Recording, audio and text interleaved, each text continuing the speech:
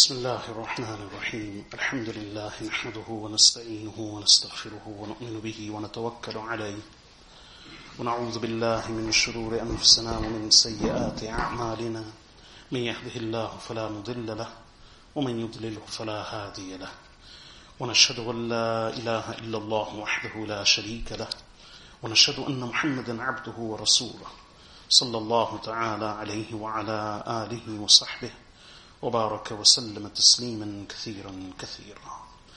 أما بعد فأعوذ بالله من الشيطان الرجيم. بسم الله الرحمن الرحيم. إن الله وملائكته يصلون على النبي يا أيها الذين آمنوا صلوا عليه وسلموا تسليما. اللهم صل على محمد وعلى آل محمد كما صليت على إبراهيم وعلى آل إبراهيم إنك حميد مجيد. اللهم بارك على محمد وعلى آل محمد كما باركت على إبراهيم وعلى آل إبراهيم إنك حميد مجيد. Respected listeners, we gather once again for the reading and commentary of the famous hadith of Heraclius from Sahih al-Bukhari.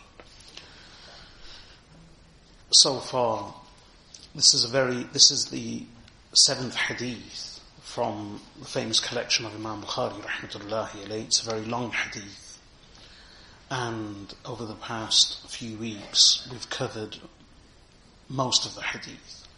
So far what we've learned is that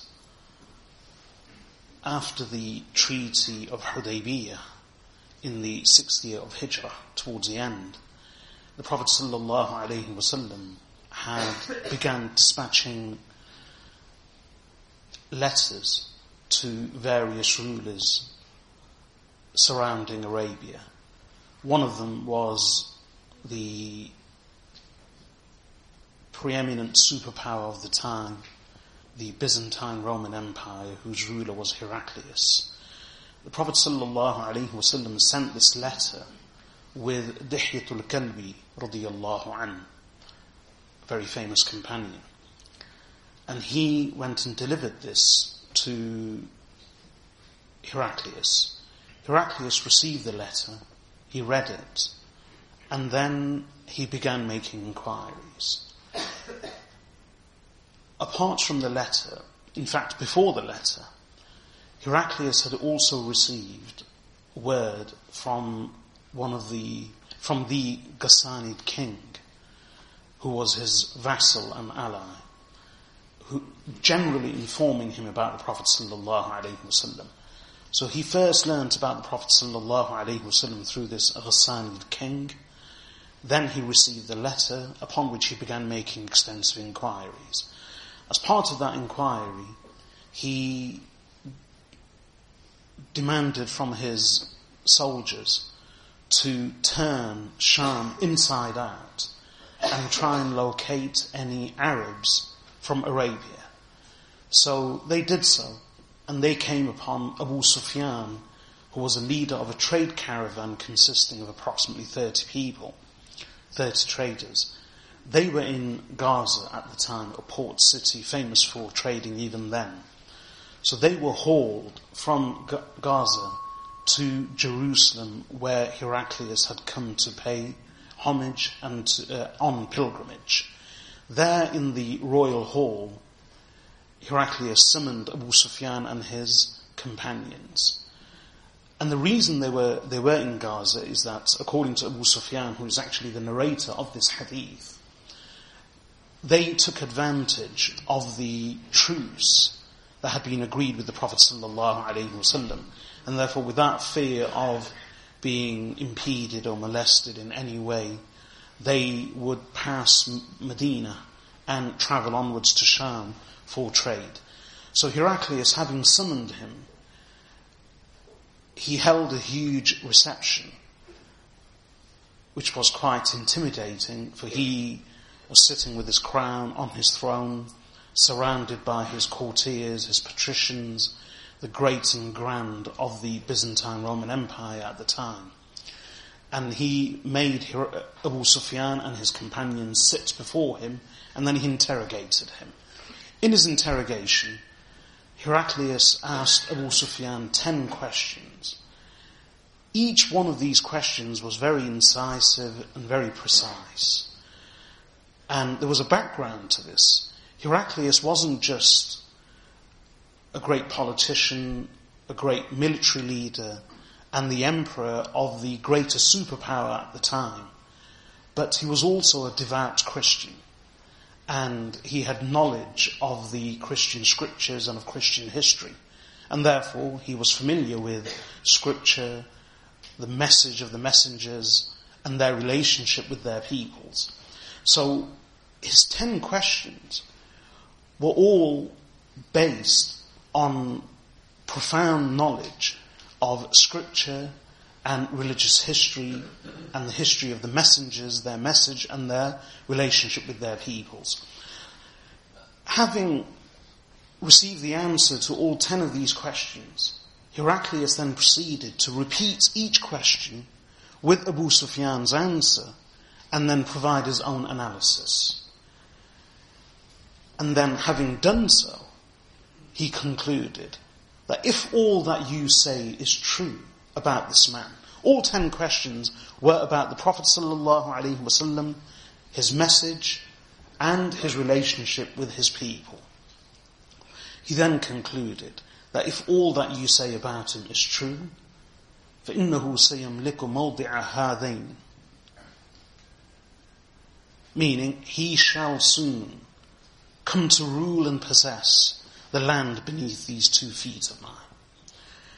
So this is more or less where we ended. After that, Heraclius, he's called for the letter that he had received from the Prophet ﷺ through Dihyatul Kalbi radiyallahu anhu. Remember, he had already read it, and it was because of that letter, and because of the preliminary knowledge that he had of the Prophet ﷺ through his Ghassanid ally and king, that he actually began making these inquiries. So he then called for that letter, and he read out the letter to his people, to Abu Sufyan, his group, and to the whole court.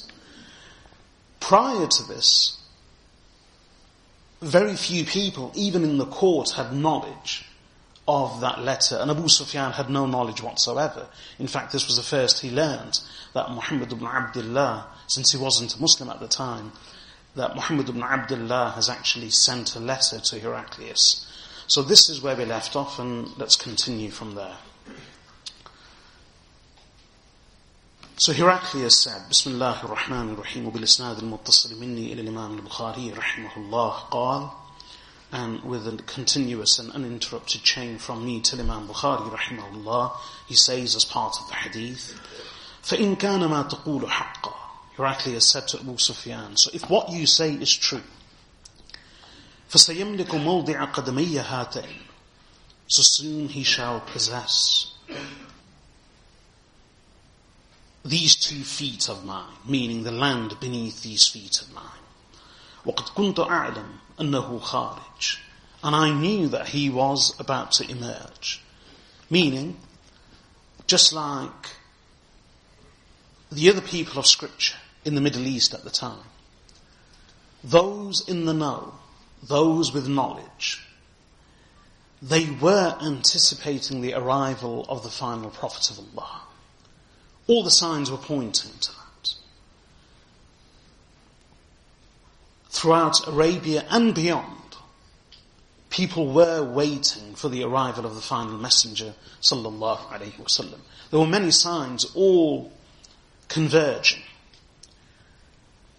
So even before his interrogation of Abu Sufyan, even before he learnt about the Prophet sallallahu alaihi wasallam, even before he received his letter, through general signs and other indications, he was convinced that a prophet is about to emerge.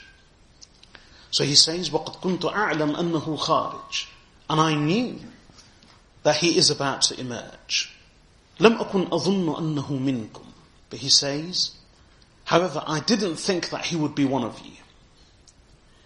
Again, this was one of the reasons why many chose not to believe in the Messenger sallallahu alaihi wasallam.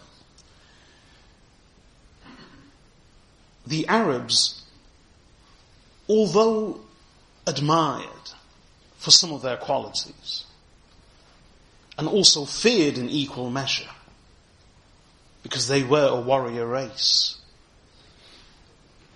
in general the Arabs were looked down upon and held in contempt, both by the Persians and the Romans, the two superpowers at the time. And even in Arabia, the people of scripture, the learned, the well-versed, the literate, those who have knowledge of the scripture, they were also aware that a prophet is about to emerge. But even they didn't think for a moment that he would emerge from amongst the Arabs. They considered the Arabs beyond the pale, irredeemable, unable to be reformed. So, when the Prophet ﷺ did proclaim his prophethood, of course, many amongst his own people opposed him, but people of other groups refused to believe in him. حَسَدًا مِّنْ عِنْدِ أَنفُسِهِمْ مِّن بَعْدِ مَا تَبَيَّنَ لَهُمُ الْحَقِّ. As Allah says in the Quran, out of spite and envy, even after the truth had become clear and manifest to them. So they accepted the signs. They believed that he wasn't a liar. They recognized the true signs surrounding the coming of Rasulullah sallallahu alaihi wasallam, as well as the signs in him. But merely out of spite and jealousy, that he was from amongst the Arabs and not from their group, not from their nation, they refused to believe in him. So Heraclius says the same, that I never thought for a moment that this final prophet of Allah would emerge from amongst the pagan Arabs. But then he says, فَلَوْ أَنِّي أَعْلَمْ أَنِّي أَخْلُصُ إِلَيْهِ. But if I knew that I could safely reach him, لَتَجَشَّمْتُ لِقَاءَهُ, I would struggle. I would venture his meeting. I would take the risk of going to meet him. What does Heraclius mean when he says, if I knew that I could safely reach him? Even before his interrogation of Abu Sufyan, he was already inclined to accepting the message of Rasulullah sallallahu alaihi wasallam. In fact, when he received the letter of the Prophet sallallahu alaihi wasallam, his conscience told him that this is the true final messenger and that he should believe in him. However, Heraclius did it. And he looked at himself, his throne, his crown, his people, his empire, and he wanted the best of both. So he wanted to save his soul and gain salvation in the hereafter and believe in the Prophet sallallahu alaihi wasallam as he realized he should. But at the same time, he wanted to preserve his kingdom, his throne, his crown. And he didn't want to upset his people. And for him, the best option was that he would believe in the Prophet sallallahu alaihi wasallam if only he could convince his people to join him. In that way, his position as his continued position as an emperor would be secure. And he would also save his soul and go along with his conscience. So he wanted the best of both worlds. So in a way, all this drama of summoning Abu Sufyan in the midst of his courtiers, in the midst of his scholars and scribes and patriarchs and patricians and leaders of the whole empire, and interrogating him in that manner, receiving the answers, analysing the answers, and then summoning the letter of the Messenger sallallahu alaihi wasallam and having it publicly read out. All of this was an attempt on his part to win over the hearts and minds of his courtiers and his people, and of his noblemen, in the hope that they would agree with his embracing Islam, and they would follow in his footsteps, and jointly they would also accept the Messenger sallallahu alaihi wasallam. So this is why he did a lot of this.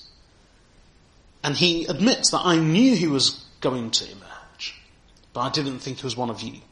However, now that he has emerged from amongst you, if I know that I can safely reach him, he feared, rightly, to some degree, he feared that if I announce my conversion to Islam, I publicly accept this prophet of the Arabs as the final messenger of Allah, and I believe in him, then not only will I lose my throne, but I may also lose my life. And that's why he said, "Fellow, if I knew that أني أخلص إليه, I could safely reach him. لتجشمت لقاءه, I would venture to meet him."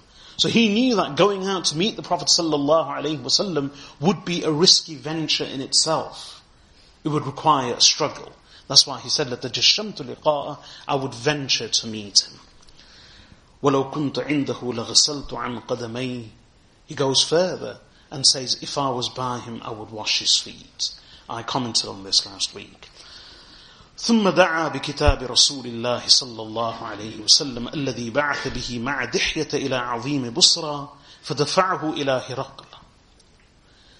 He then called for the letter of the Prophet صلى الله عليه وسلم which he had sent with Dihya to the great leader of Busra, the ruler of Busra.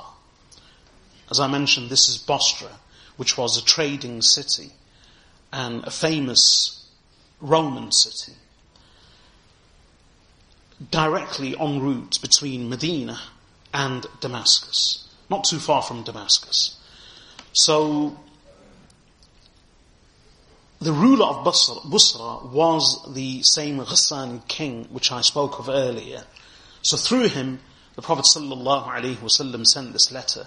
Dihyatul Kalbi radiyallahu anhu carried it to Bosra, and then from there he went with Adi ibn Hatim radiyallahu anhu. Adi ibn Hatim radiyallahu anhu was a famous companion, but who wasn't a Muslim at the time. But he was a noble leader, so he joined Dihyatul Kalbi radiyallahu anhu, and Dihyatul Kalbi radiyallahu anhu delivered the letter to Heraclius, who received it and then read it and put it away.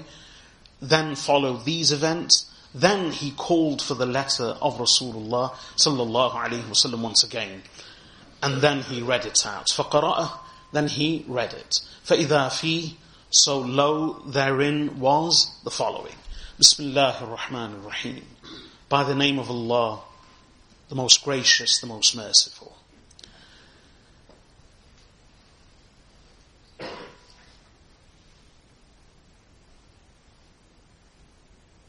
This is the tradition of writing letters. One begins, this is the sunnah of the Anbiya alayhimus salam. As Allah mentions in the Quran, when Sulaiman alayhi salam sent a letter to the Queen of Sheba, when she received it, she announced to her courtiers, ألقي إلي كتاب كريم وإنه من سليمان, that a noble letter has been delivered to me, and it is from Sulaiman. وإنه, and it is, بسم الله الرحمن الرحيم ألا تعلوا علي وأتوني مسلمين. Very succinct, a one-line letter. بسم الله الرحمن الرحيم, by the name of Allah, the most gracious, the most merciful. ألا تعلوا علي, do not rise above me. وأتوني مسلمين, and come to me in submission. That was it. That was the only letter of Sulaiman alayhi salam. So, it's a sunnah of the Anbiya alayhi salam, and just as the Prophet sallallahu alayhi wasallam did here, Bismillahir Rahmanir Rahim, that one begins one's letter, one's correspondence, with the name of Allah. So, Bismillahir Rahmanir Rahim, by the name of Allah, the most gracious, the most merciful. Min Muhammadin Abdillahi wa Rasulih. From Muhammad, the servant of Allah and His Messenger. Ila Hiraqla Azim al-Rum, to Heraclius, the great one of Rome.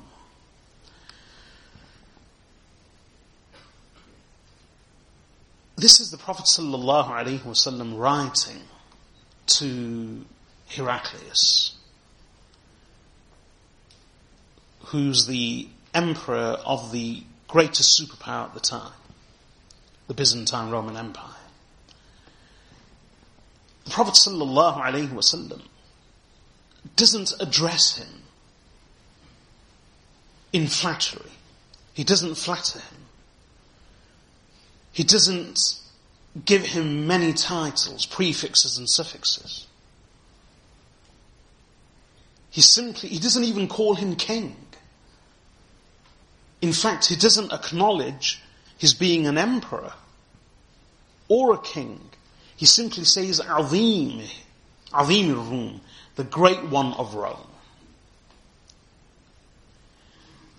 And most importantly, he begins the letter with himself. Min Muhammadin Abdillahi wa Rasulih. From Muhammad, the servant of Allah and His Messenger. Normally, when people would write letters, and letters would be delivered by ambassadors and emissaries, then the writer would glorify himself and would also glorify the recipient. And they would be full of titles. And they would write with the regal noun, we. And one can select any letter from many of the monarchs of the past, from most countries. And the language, letter from such and such, the Lord of the East and West, the Son of the Sun. And with Rasulullah sallallahu alayhi wasallam, despite being who he was, he begins a letter with the words, Min Muhammadin, from Muhammad, Abdillah, the servant of Allah. Ubudiyah, servitude, is the loftiest position a believer can aspire to. The loftiest. Allah loves those who are His ibad, who are His servants. Allah subhanahu wa ta'ala has amongst His names Al-Jabbar, Al-Mutakabbir, the mighty one, the enslaver. Al-Jabbar, one of the meanings of Al-Jabbar is the enslaver. Al-Mutakabbir, the proud one. Allah has a right to be proud. Allah boasts. Allah has a right to be proud. And we learn from many ahadith that kibriya and azamah are the attributes of Allah subhanahu wa ta'ala, meaning greatness and grandness, and even pride. These are the attributes of Allah Azza wa Jal. Whoever assumes pride, whoever adopts arrogance, is challenging Allah subhanahu wa ta'ala in His attributes. And for that, Allah says, I will fling him into the fire. So the relationship between Allah the Creator and His creation, the whole of His creation, is such that Allah expects, Allah demands that people serve Him, submit to Him, prostrate to Him, recognize His worth and greatness, and recognize their own worthlessness. Whoever does this, Allah subhanahu wa ta'ala loves them for it. The more a person humbles himself before Allah, the more Allah subhanahu wa ta'ala elevates them. Not only by Him, but even in the eyes of His chosen servants. And that's why even the Prophet Muhammad sallallahu alayhi wasallam, even at the most exclusive of times, when Allah Azza wa Jal selected him for certain things, Allah could have conferred upon him the greatest titles. For instance, when Allah invited him on that miraculous journey of Mi'raj, and then further on Isra, where he was carried to the heavens, and there the whole miraculous journey took place as we know it. On that great occasion, which was a miracle, and a thing of great honour for Rasulullah sallallahu alayhi wasallam, that's when he could have been given the greatest and the most honorific of titles. And yet how does Allah choose to describe him on that occasion? Allah says, سبحان الذي أسرى بعبده ليلا من المسجد الحرام إلى المسجد الأقصى. Glorified be that Allah who carried his abd, his servant by night. On that great occasion, even though the Prophet ﷺ was travelling through the heavens with Jibreel alayhi salam, and even going beyond the point where Jibreel gave up and said, I cannot proceed beyond this point. Even on that occasion, the greatest title conferred upon the Prophet ﷺ by Allah subhanahu wa ta'ala was Abd. Subhanalladhi asra bi'abdih. Glorified be that Allah who carried his servant by night from Al-Masjid al-Haram to Al-Masjid al-Aqsa, so that he may show him of his signs. In Surah Al-Kahf, Alhamdulillah alladhi anzala ala abdihi al-kitab wa lam yaj'al lahu 'iwaja. All praise be to Allah, who revealed to his servant the book. So, in many places throughout the Qur'an, the Prophet ﷺ is referred to as Abd. لَمَّا قَامَ عَبْدُ اللَّهِ يَدْعُوهُ كَادُوا يَكُونُونَ عَلَيْهِ لِبَدًا, describing how the people would attack him, or were close to attacking him, when he arose to deliver the message of Allah and to call to Allah subhanahu wa ta'ala and to pray to him. Again, Allah refers to the Prophet ﷺ as Abd. And there's no more telling verse than the verse about Isa ibn Maryam alayhi salam, that Allah subhanahu wa ta'ala says, not just of the Prophet sallallahu alayhi wasallam, but even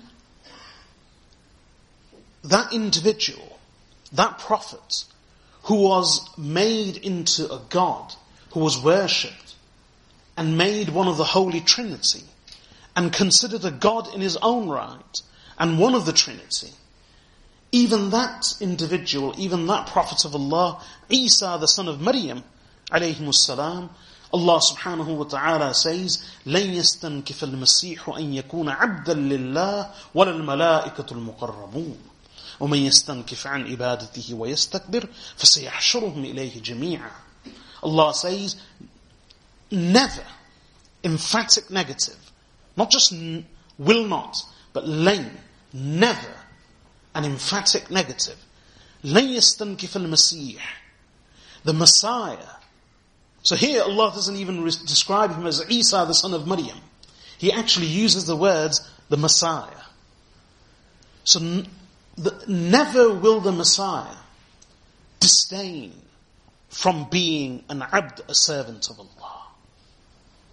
وَلَا الْمَلَائِكَةُ الْمُقَرَّبُونَ, and neither will the closest angels. Then Allah warns, and whoever turns up his nose and disdains from being a servant of Allah and from his service and worship, and is arrogant, then Allah will soon amass all of them unto himself. So, this is a very telling verse, that prophet of Allah, not the Prophet Muhammad sallallahu alayhi wasallam, but that one prophet of Allah who was hailed as a god and worshipped besides Allah, even he does not disdain or turn up his nose from being a slave and a servant of Allah Azza wa Jalla. So, when the Prophet sallallahu alayhi wasallam uses the word Abdullah, it's a title of honor, and it's humble submission. So, min Muhammadin Abdillahi wa Rasulih, from Muhammad the servant of Allah, the slave of Allah, wa Rasulih, and his messenger, ila Hiraql, to Heraclius Azim al-Rum, the great one of Rome. Salamun ala man ittaba al-huda. Peace be on one who follows the guidance. Question here is, was the Prophet sallallahu alaihi wasallam giving salam to Heraclius? Well, this is very similar, or identical actually, to what the Prophet Musa and Harun alayhimus salam said to Pharaoh. Allah subhanahu wa ta'ala relates in the Quran that He commanded the Prophet Musa and Harun alayhimus salam to approach Pharaoh. فَأْتِيَاهُ. So approach him and say to him, that we are the messengers of your Lord. فَأَرْسِلْ مَعَنَا بَنِي إِسْرَائِيلَ وَلَا تُعَذِّبْهُمْ. Therefore send with us the children of Israel and do not punish them. Verily we have come to you with a sign from your Lord. وَالسَّلَامُ عَلَى مَنِ اتَّبَعَ الْهُدَى. And peace is on one who follows the guidance. So, in reality, this is no different to what the Prophet sallallahu alaihi wasallam says here to Heraclius. As-salamu ala man ittaba' al-huda is no different to what Musa alayhi salam and Harun alayhi salam said to Pharaoh. That was salamu ala man ittaba' al-huda. That peace be upon one who follows the guidance. This wasn't so much a greeting to Heraclius or Pharaoh, as it was a message that true peace is on one who follows the guidance. Amma ba'd. As for what follows, amma ba'd is a phrase which is used as an introduction in speech, in Arabic, in speech and in writing, which more or less marks the end of the introduction and the beginning of the real message. And a crude translation would be, Amma ba'd, as for what follows the introduction, so here it is. So Amma ba'd, as for what follows. فَإِنِّي أَدْعُوكَ بِدِعَايَةِ الْإِسْلَامِ. So verily, I do call you. I do invite you with the invitation of Islam. Aslim taslam. Submit and you shall be safe. These two words are not only rhythmic in Arabic, aslim taslim. Aslim means submit.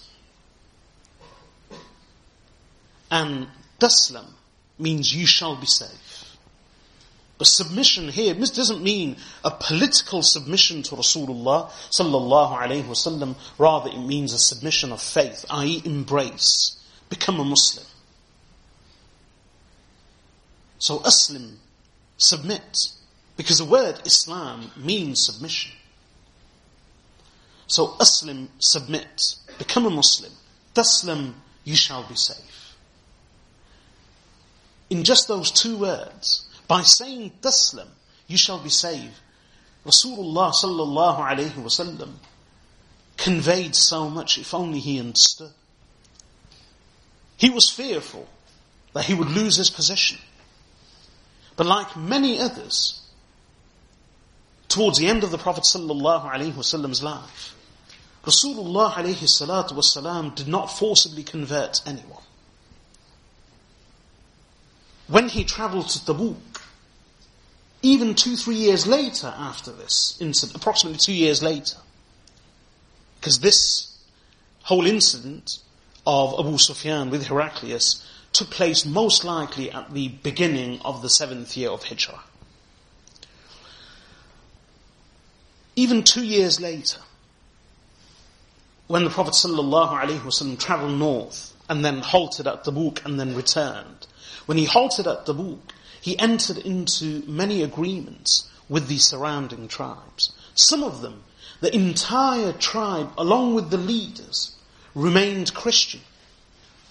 But the Prophet ﷺ entered into an agreement with them but did not convert any of them. And he accepted their remaining on their religion. And he agreed good terms with them. And not only that, but the Prophet ﷺ even recognized the rule and the authority of these individual tribal chieftains and leaders over their people and over their region. Of course, they were to be subordinate to the Prophet ﷺ in Medina, but over their region, they remained safe and sound and secure in their positions of authority. So for many of these tribes, even 2 years later, even after the conquest of Mecca, the Prophet ﷺ left them as they were. They saw no change in their fortune, none whatsoever. They were Christian before, they remained Christian. They were rulers of their regions, of their lands. They remained rulers of their lands. They were chieftains of their tribes. Their position remained the same. Of course, now they paid homage to the Prophet ﷺ in Medina and recognized his authority. But de facto, as far as their everyday practical lives were concerned, both politically and religiously, they saw no change. So, Heraclius should have understood the words, "Taslam, you shall be safe," in the sense that the Prophet ﷺ would honour him just like he honoured all the others. And that not only would he attain salvation in the hereafter, but the loss of what he feared in the world would not come, would not befall him. And what was the wisdom in the Prophet ﷺ accepting them as they were? Undoubtedly, he did not convert anybody forcibly. Allah subhanahu wa ta'ala says in the Quran to him, أَفَأَنْتَ تُكْرِهُ النَّاسَ حَتَّى يَكُونُوا مُؤْمِنِينَ? That what? Will you compel people until they become believers? No. The Prophet ﷺ's nature wasn't to do such, and he never did it. The Prophet ﷺ's wisdom in this, the having agreed terms with Rasulullah ﷺ, and at least if they would decline to oppose the Messenger ﷺ, for opposing the Messenger meant inviting damnation. But as long as they didn't oppose the Prophet ﷺ, they would not invite the wrath of Allah. And they could remain following their own scripture. But the beauty of Islam, the effect of Rasulullah ﷺ's words and teachings, and his own spiritual power would soon extend to them, and they would embrace Islam of their own accord. He did that with so many individuals, so many groups. Even with some of the pagans, Rasulullah ﷺ let them be until they themselves came and embraced Islam. So, this was the wisdom. Had Heraclius understood, he would have realized in the simple word, Taslam, you shall be safe, that he would be safe in the akhirah, in the hereafter, he would be safe in this world. And all the fears that he had of suffering losses, he would not have suffered those losses. Then the Prophet ﷺ says, Aslim taslam, embrace Islam, become a Muslim, taslam. You shall be safe. يُؤْتِكَ اللَّهُ أَجْرَكَ مَرَّتَيْنِ. Allah shall grant you your reward twice. And the reason for this is that Allah subhanahu wa ta'ala decreed that those who followed an earlier scripture from the people of the book, the Jews and the Christians, or anyone who followed an earlier messenger of Allah subhanahu wa ta'ala, if he or she then embraced Islam and followed the Prophet sallallahu alaihi wasallam after having followed an earlier messenger, an earlier scripture, Allah subhanahu wa ta'ala would grant them a double reward. And Imam Bukhari rahmatullahi alayhi mentions this in his own Sahih, and so do many others, From Abu Musa al-Ash'ari radiyallahu anhu, the companion relates that the Prophet sallallahu alaihi wasallam said, there are 3 people whom Allah shall grant a double reward. And one of them is someone who believed in his Prophet and then also believed in the Prophet Muhammad sallallahu alaihi wasallam and embraced Islam. And Allah also mentions this in the Quran, الَّذِينَ آتَيْنَاهُمُ الْكِتَابَ مِنْ قَبْلِهِ هُمْ بِهِ يُؤْمِنُونَ وَإِذَا يُتْلَى عَلَيْهِمْ قَالُوا آمَنَّا بِهِ إِنَّهُ الْحَقُّ مِنْ رَبِّنَا إِنَّا كُنَّا مِنْ قَبْلِهِ مُسْلِمِينَ أُولَٰئِكَ يُؤْتَوْنَ أَجْرَهُمْ مَرَّتَيْنِ بِمَا صَبَرُوا. Allah says, those whom we have given the book, i.e. any one of the earlier scriptures from before, هُمْ بِهِ يُؤْمِنُونَ, they do believe in the Qur'an. And when it is recited to them, they say, we have believed in it, the Qur'an. Indeed, it is a truth from our Lord. Verily, we were Muslims even before this. أُولَٰئِكَ يُؤْتَوْنَ أَجْرَهُمْ مَرَّتَيْنِ بِمَا صَبَرُوا. Allah says, these are a people who shall be given a double reward, or who shall be given their reward twice, in lieu of their patience and perseverance. Why? They were faithful to the former scripture and messengers, alayhimus salam, and now they are faithful to the Prophet Muhammad sallallahu alayhi wasallam and the Qur'an that he brought. So, and why does Allah give them a double reward? Because Allah says, those whom we have given the book, hum bihi yu'minun, from before, they believe in it, because they recognize it. And that's why Allah says, وَإِذَا سَمِعُوا مَا أُنزِلَ إِلَى الرَّسُولِ تَرَى أَعْيُنَهُمْ تَفِيضُ مِنَ الدَّمْعِ مِمَّا عَرَفُوا مِنَ الْحَقِّ يَقُولُونَ رَبَّنَا آمَنَّا فَاكْتُبْنَا مَعَ الشَّاهِدِينَ. A group of Christians came to the Prophet sallallahu alaihi wasallam from Abyssinia. These were the companions of Negus and Najashi, the Abyssinian ruler. They came to the Prophet sallallahu alaihi wasallam. They were very devout Christians. And when they met the Prophet sallallahu alaihi wasallam and he recited the Qur'an to them, simply upon hearing the words of the Qur'an recited by the Messenger of Allah sallallahu alaihi wasallam, they began weeping immediately. And instantly they embraced and believed. So Allah refers to that incident by saying, وَإِذَا سَمِعُوا مَا أُنزِلَ إِلَى الرَّسُولِ تَرَى أَعْيُنَهُمْ تَفِيضُ مِنَ الدَّمْعِ مِمَّا عَرَفُوا مِنَ الْحَقِّ. That when they hear what has been revealed to the messenger, you see their eyes flowing with tears because of the truth that they have recognized. So here, Rasulullah sallallahu alayhi wasallam says the same to Heraclius, that if you believe, aslim taslam, embrace Islam, you shall be safe, and yu'tika Allahu ajraka marratayn, Allah shall grant you your reward twice. Because you are a devout Christian. You are a Christian. You are one of Scripture. You have obeyed and followed and believed in an earlier messenger, an earlier Scripture. And by following me and embracing the Qur'an, Allah will give you a double reward. However, the Prophet sallallahu alaihi wasallam then warned him, فَإِن تَوَلَّيْتَ, but if you turn away, فَإِنَّ عَلَيْكَ إِثْمَ الْأَرِيسِيِّينَ, then upon you is the sin of the commoners. Heraclius, being a ruler,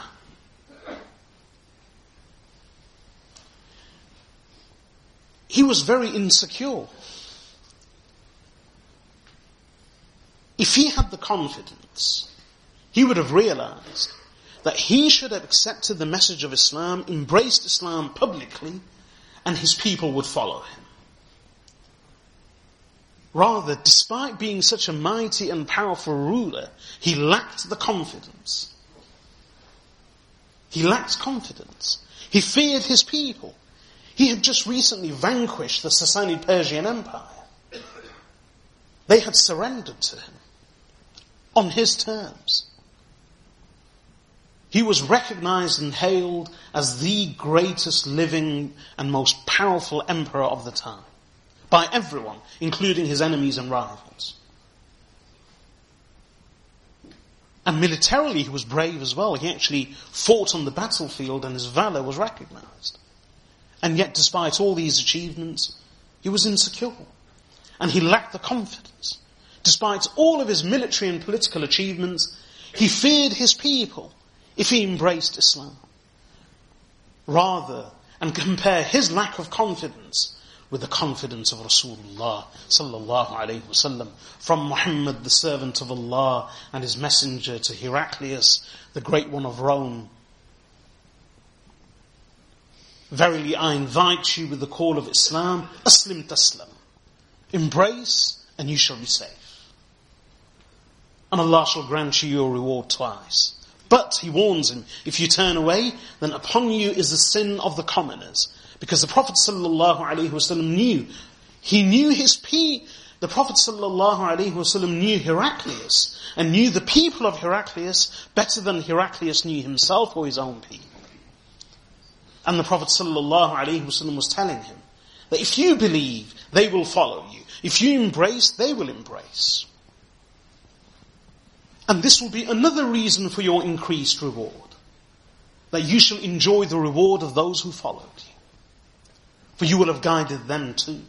But if you turn away, then your turning away will lead them to turn away. And then you shall bear their sin on your shoulders too. Because these are the commoners. The commoners will follow you. Because not only was Heraclius an emperor in the political and military sense, he was also regarded as the spiritual leader, the Holy Roman Emperor, the head of the country and the head of the church. So if he had embraced Islam, his people would surely have followed him. Because he wasn't a priest or a bishop, rather he was the emperor. Other individuals may have suffered another fate, as some did. But he was the emperor and the ruler. They would have followed him. But if you refuse to believe, the Prophet ﷺ warned him that you shall bear the sin of the commoners. Arisiyin simply refers to farmers. And the farmers, the Prophet ﷺ wasn't speaking specifically about farmers, but rather farmer was a byword to indicate commoners. So upon you shall be the sin of the commoners. Then the Prophet ﷺ said the following, and يا أهل الكتاب تعالوا إلى كلمة سواء بيننا وبينكم ألا نعبد إلا الله ولا نشرك به شيئا ولا يتخذ بعضنا بعضا أربابا من دون الله فإن تولوا فقولوا اشهدوا بأننا مسلمون. O people of the book, come إلى كلمة سواء, to a word سواء بيننا, equal between us and you, that we shall not worship anyone but Allah, and we shall not associate anything in partnership with Him. And nor will we take each other as lords besides Allah. But if you turn away, then you say, Ishhadu. Then say that you bear witness, that even though you don't believe, بِأَنَّا مُسْلِمُونَ, that we are believers, we are Muslims. This is a verse of the Qur'an from Surah Ali Imran. However, I'd like to mention something here. That this verse from Surah Ali Imran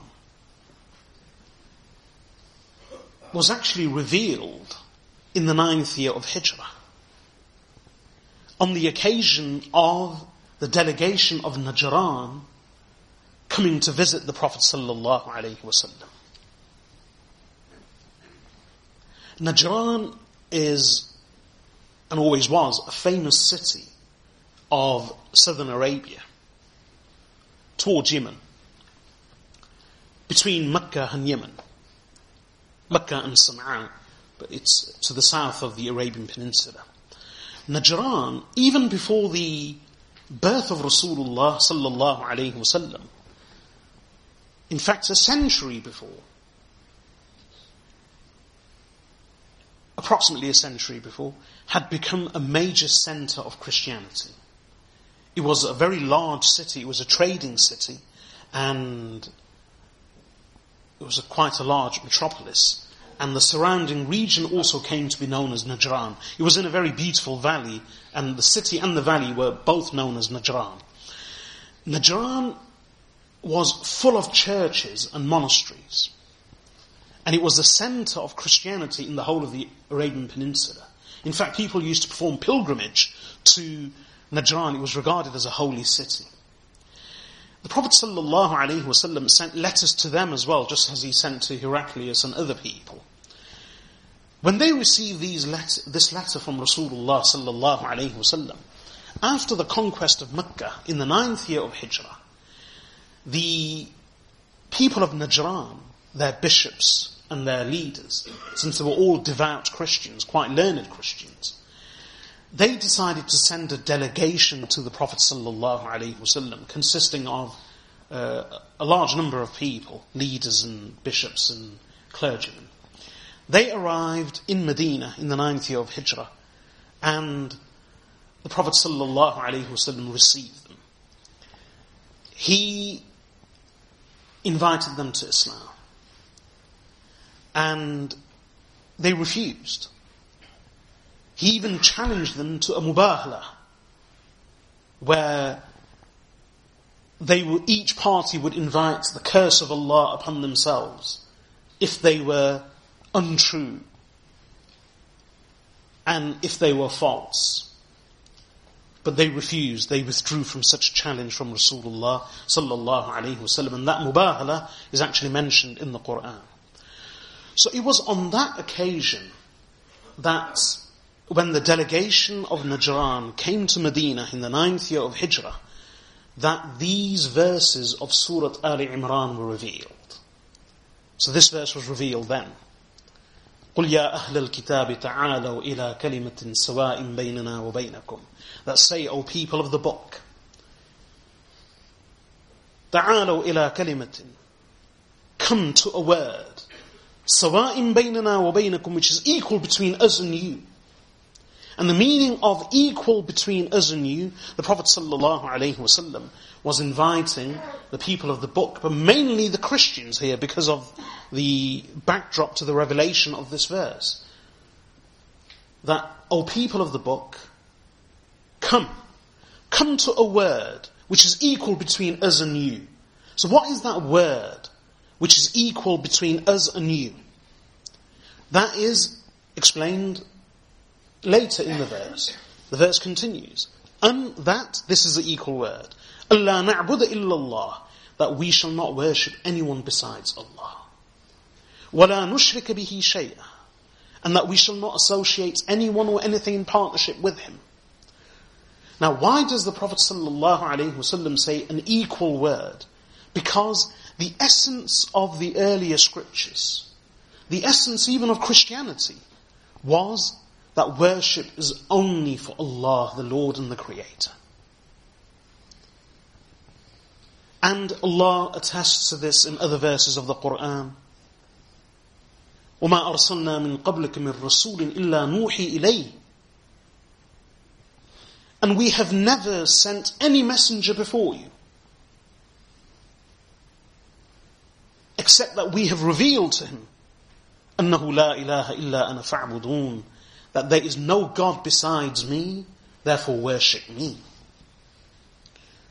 وَلَقَدْ بَعَثْنَا فِي كُلِّ أُمَّةٍ رَسُولًا أَنِ اعْبُدُوا اللَّهَ وَاجْتَنِبُوا الطَّاغُوتَ. And verily we did send to every nation a messenger that worship Allah and avoid idolatry.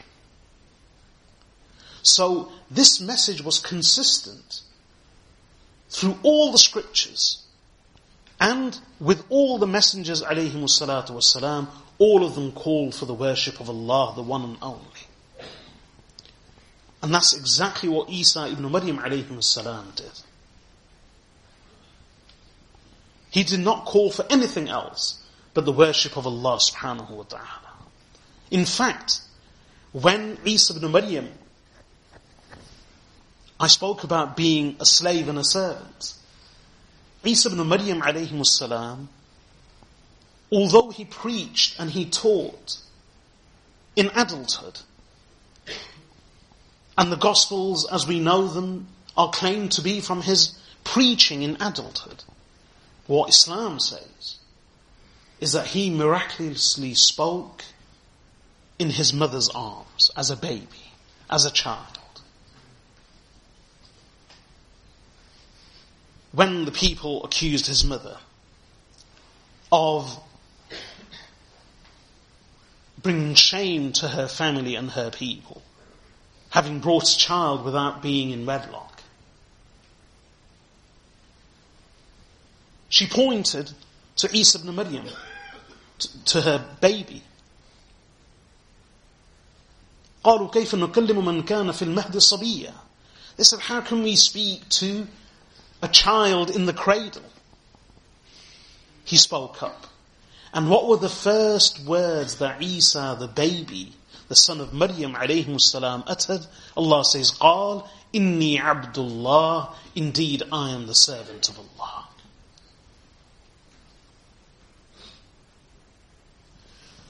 So Isa ibn Maryam alayhi salam, like all the messengers before him, preached the same message, that worship Allah. In fact, these were the first words that he ever uttered in his life. Inni Abdullah, verily I am the servant of Allah. One question. How come this story is not mentioned in any of the Gospels? Surely something like this would be mentioned in some of the Gospels. Well, the thing is, as I've mentioned before, Constantine, the founder of Byzantium, the founder of Constantinople, on the ancient city of Byzantium, he was the one who convened the Council of Nicaea in 325 CE. And before that, there were many scriptures and gospels available. But because there was so much internal religious conflict, so many wildly differing interpretations of these scriptures, and in fact many different beliefs about the Prophet Isa alayhi salam, his person, his very being, and his relationship with Allah, he decided to create a single church for his empire that everybody would agree on. An orthodoxy. So he convened a council of bishops and leading clergy, and that was a council of Nicaea. And they, by force, they agreed on a certain formula and a certain creed. That this is the creed that we shall follow. This will now become the official Christian doctrine. And of all the Gospels, they only selected these four. Of Mark, Matthew, Luke and John. All the other Gospels, of Barnabas, of Thomas, of others, were declared to be unorthodox and actually heretical. Many of them were burnt and completely removed from public life and public knowledge. Many of them survived individually. And some of these are still preserved in various libraries under lock and key, because they are regarded as being unorthodox and therefore heretical and apocryphal. They are dismissed. And one of the arguments is that the Quran has a number of stories about the Prophet Isa alayhi salam which aren't mentioned anywhere in the Bible or its related scriptures. So as a result, these are considered later inventions by the Muslims about the Prophet Isa alayhi salam. One of those stories is this, Inni Abdullah, that Isa ibn Maryam alayhi salam proclaimed in his childhood, in his infancy, in the cradle, that I am the servant of Allah and that he actually spoke. And there are other stories too. The truth is, all of these stories are to be found in the other Gospels. And some of them are now gradually being revealed bit by bit, slowly, as many of these Gospels that are regarded as being unorthodox and heretical, and that are not included in the official Bible, as some of them are finding their way to light and to publication.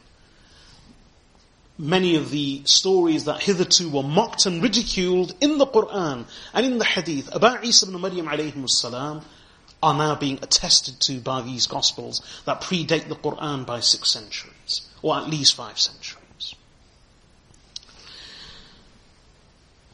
So this was the equal and common word between the Muslims and the rest, between the Prophet sallallahu alaihi wasallam and the people of the Scripture as he was addressing them. That come to a word which is equal between us, and that word is that we shall not worship anyone but Allah. Every prophet of Allah, including Isa the son of Maryam alayhi salam, said exactly the same. That we should not associate anyone or anything in partnership with Allah. And that is why Christianity is regarded as a monotheistic religion. Christianity and Judaism are both regarded as monotheistic, Abrahamic religions. And the tradition of Ibrahim alayhi salam is monotheism. And Christianity is regarded as a monotheistic religion. Because that's what it was in its essence and in its origin. Despite the belief of the divinity of Jesus and the divinity of Mary alayhi salam. وَلَا يَتَّخِذَ بَعْضُنَا بَعْضًا أَرْبَابًا مِّن دُونِ اللَّهِ, and that we do not take one another as lords besides Allah.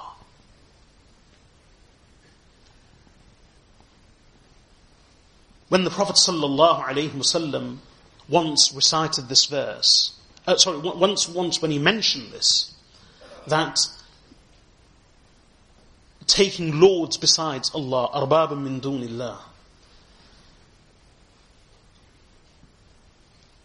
someone who was present,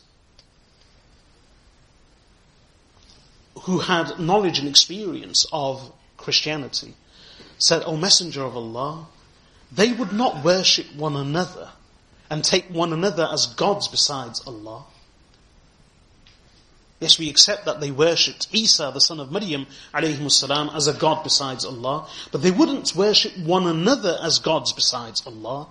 So what's the meaning of this? And here it's the same, وَلَا يَتَّخِذَ بَعْضُنَا بَعْضًا أَرْبَابًا مِّن دُونِ اللَّهِ, and that we will not take one another as lords besides Allah. So the Prophet sallallahu alaihi wasallam said that they would take the word of their clergy and of their religious leaders as the ultimate truth. I'm just paraphrasing, in that if they said something is halal, they would take it as halal, and if they said something is haram, they would take it as haram. So when they would accept the false legislation and the false verdicts of their religious leaders as the truth besides Allah, and they would accept it from them, knowing fully well themselves that this is contrary to the spirit and the teaching of their religion, then they were guilty of associating these religious leaders as partners with Allah subhanahu wa ta'ala. Then the verse ends, فَإِن تَوَلَّوْا فَقُولُوا اشْهَدُوا بِأَنَّا مُسْلِمُونَ, that if you do not accept these terms, and if you turn away, then at least you bear witness that though you may not follow these teachings, and what are the 3 teachings mentioned here? That we do not worship anyone but Allah. 2, we don't associate anything or anyone in partnership with Him. And number 3, we do not take one another as lords or gods besides Allah. If you do not accept these terms, then at least bear witness that we as Muslims, inna muslimun, that we are the ones who submit to these terms and submit to Allah subhanahu wa ta'ala on these terms. So that's the commentary of the verse. But as I said, the verse was revealed in the 9th year of Hijrah after the delegation, or at the time of the delegation of Najran. This incident took place 2 years earlier. So, how come the verse is mentioned here? Well, the simple explanation is, the verse was revealed 2 years later as an affirmation, as a confirmation, and a ratification of what the Prophet ﷺ himself said 2 years earlier, in exactly the same words. At the time, this wasn't revealed as a verse, but the Prophet ﷺ spoke of his own accord. And this isn't surprising in the least. Umar ibn al-Khattab radiyallahu anhu agreed with Allah subhanahu wa ta'ala in approximately 21 or 23 things. There are many things in which Sayyidina Umar ibn al-Khattab radiyallahu anhu gave a verdict or said something.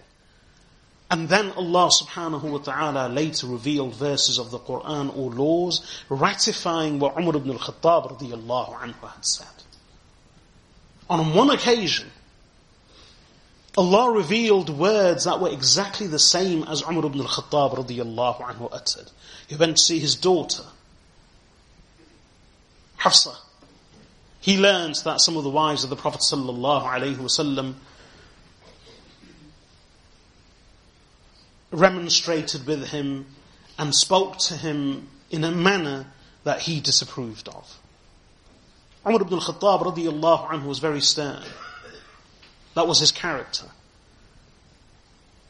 He once walked in and the Prophet sallallahu alaihi wasallam was present, and there was a curtain, and behind the curtain there was a large group of women, and they were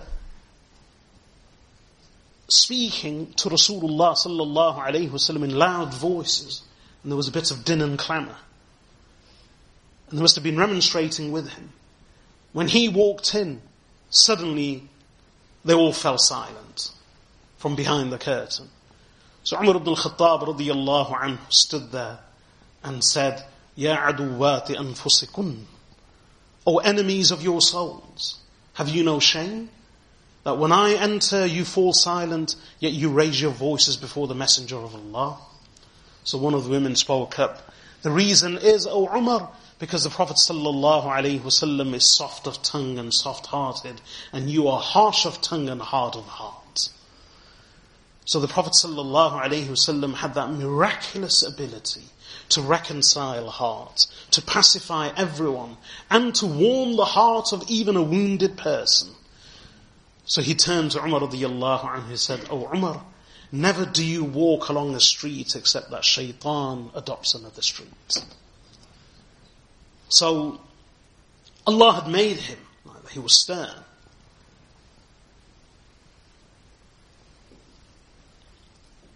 So Sayyidina Umar ibn al-Khattab radiyallahu anhu, he says, one day I was at home, and it's a long story, but he went to see his daughter, and he entered the house and he said to his daughter, is it true that you speak back to the Prophet sallallahu alaihi wasallam? Is it true that one of you gives him the cold shoulder for a whole day and refuses to speak to him?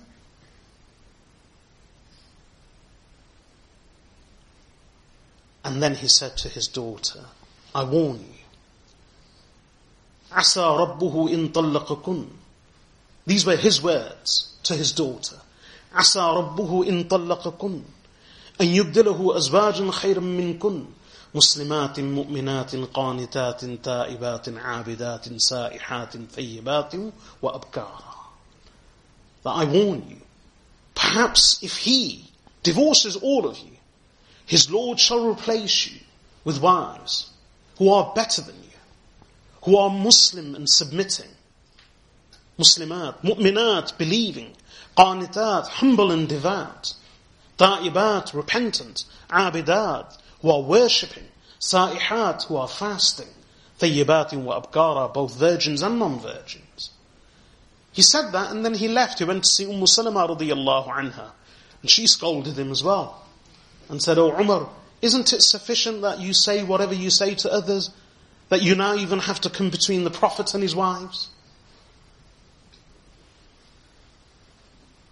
She was related to him.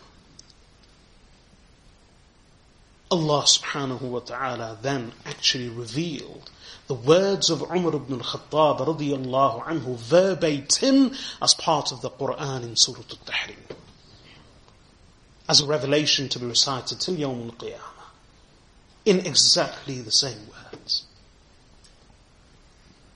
Umar ibn al-Khattab radiyallahu anhu was a truly remarkable individual. Truly remarkable. In every sense of the word. Allahu Akbar. In any case, so Sayyidina Umar ibn al-Khattab radiyallahu anhu, on occasions he had said things merely, well, he said this to his daughter, and Allah revealed the same words as part of a verse, well, as a verse of the Qur'an. So if Umar ibn al-Khattab radiyallahu anhu could agree with his Lord in so many things, and Allah would reveal words of the Qur'an in ratification of His words, then is it surprising that Allah subhanahu wa ta'ala would reveal words in ratification of what the Prophet sallallahu alaihi wasallam said? I mention this because this is an objection that this story took place in the 7th year of Hijrah, yet the verse wasn't revealed till on the occasion of the delegation of Najran, which didn't happen until the 9th year of Hijrah. So how come this verse is inserted here? It's quite simple. He did not recite, these were the words of the Prophet sallallahu alaihi wasallam himself, not a verse of the Qur'an as it was then. And that's why it begins with وَيَا أَهْلَ الْكِتَابِ and not قُلْ يَا أَهْلَ الْكِتَابِ as it's mentioned in the Qur'an. In any case, we end here. This was the end of the letter. Simple, it was very short. Following which, Abu Sufyan continues with the rest of the hadith, inshallah, which we will continue with next week and hopefully complete the hadith. But let me just quickly read the letter out again. Bismillahir Rahmanir Rahim. By the name of Allah, the most gracious, the most merciful. Min Muhammadin Abdillahi wa Rasulihi ila Hiraqla Azim al-Rum. From Muhammad, the servant of Allah and his messenger, to Heraclius, the great one of Rome. Salamun ala man ittaba' al-huda. Peace be upon one who follows the guidance. Amma ba'd. As for what follows, فَإِنِّي أَدْعُوكَ بِدِعَايَةِ الْإِسْلَامِ. So verily, I do invite you with the invitation of Islam. Aslim Taslam, embrace Islam, you shall be safe. يُؤْتِكَ اللَّهُ أَجْرَكَ مَرَّتَيْنِ. Allah shall grant you your reward twice. فَإِن تَوَلَّيْتَ فَعَلَيْكَ إِثْمُ الْأَرِيسِيِّينَ. But if you turn away, then upon you shall fall the sin of the commoners. وَيَا أَهْلَ الْكِتَابِ, and O people of the book, تَعَالَوْا إِلَى كَلِمَةٍ, come to a word, سَوَاءٍ بَيْنَنَا وَبَيْنَكُمْ, which is equal between us and you. أَلَّا نَعْبُدَ إِلَّا اللَّهِ, that we shall not worship anyone but Allah. وَلَا نُشْرِكَ بِهِ شَيْئًا, and that we shall not associate anyone or anything in partnership with Him. وَلَا يَتَّخِذَ بَعْضُنَا بَعْضًا أَرْبَابًا مِّن دُونِ اللَّهِ, and that we shall not take each other as lords besides Allah.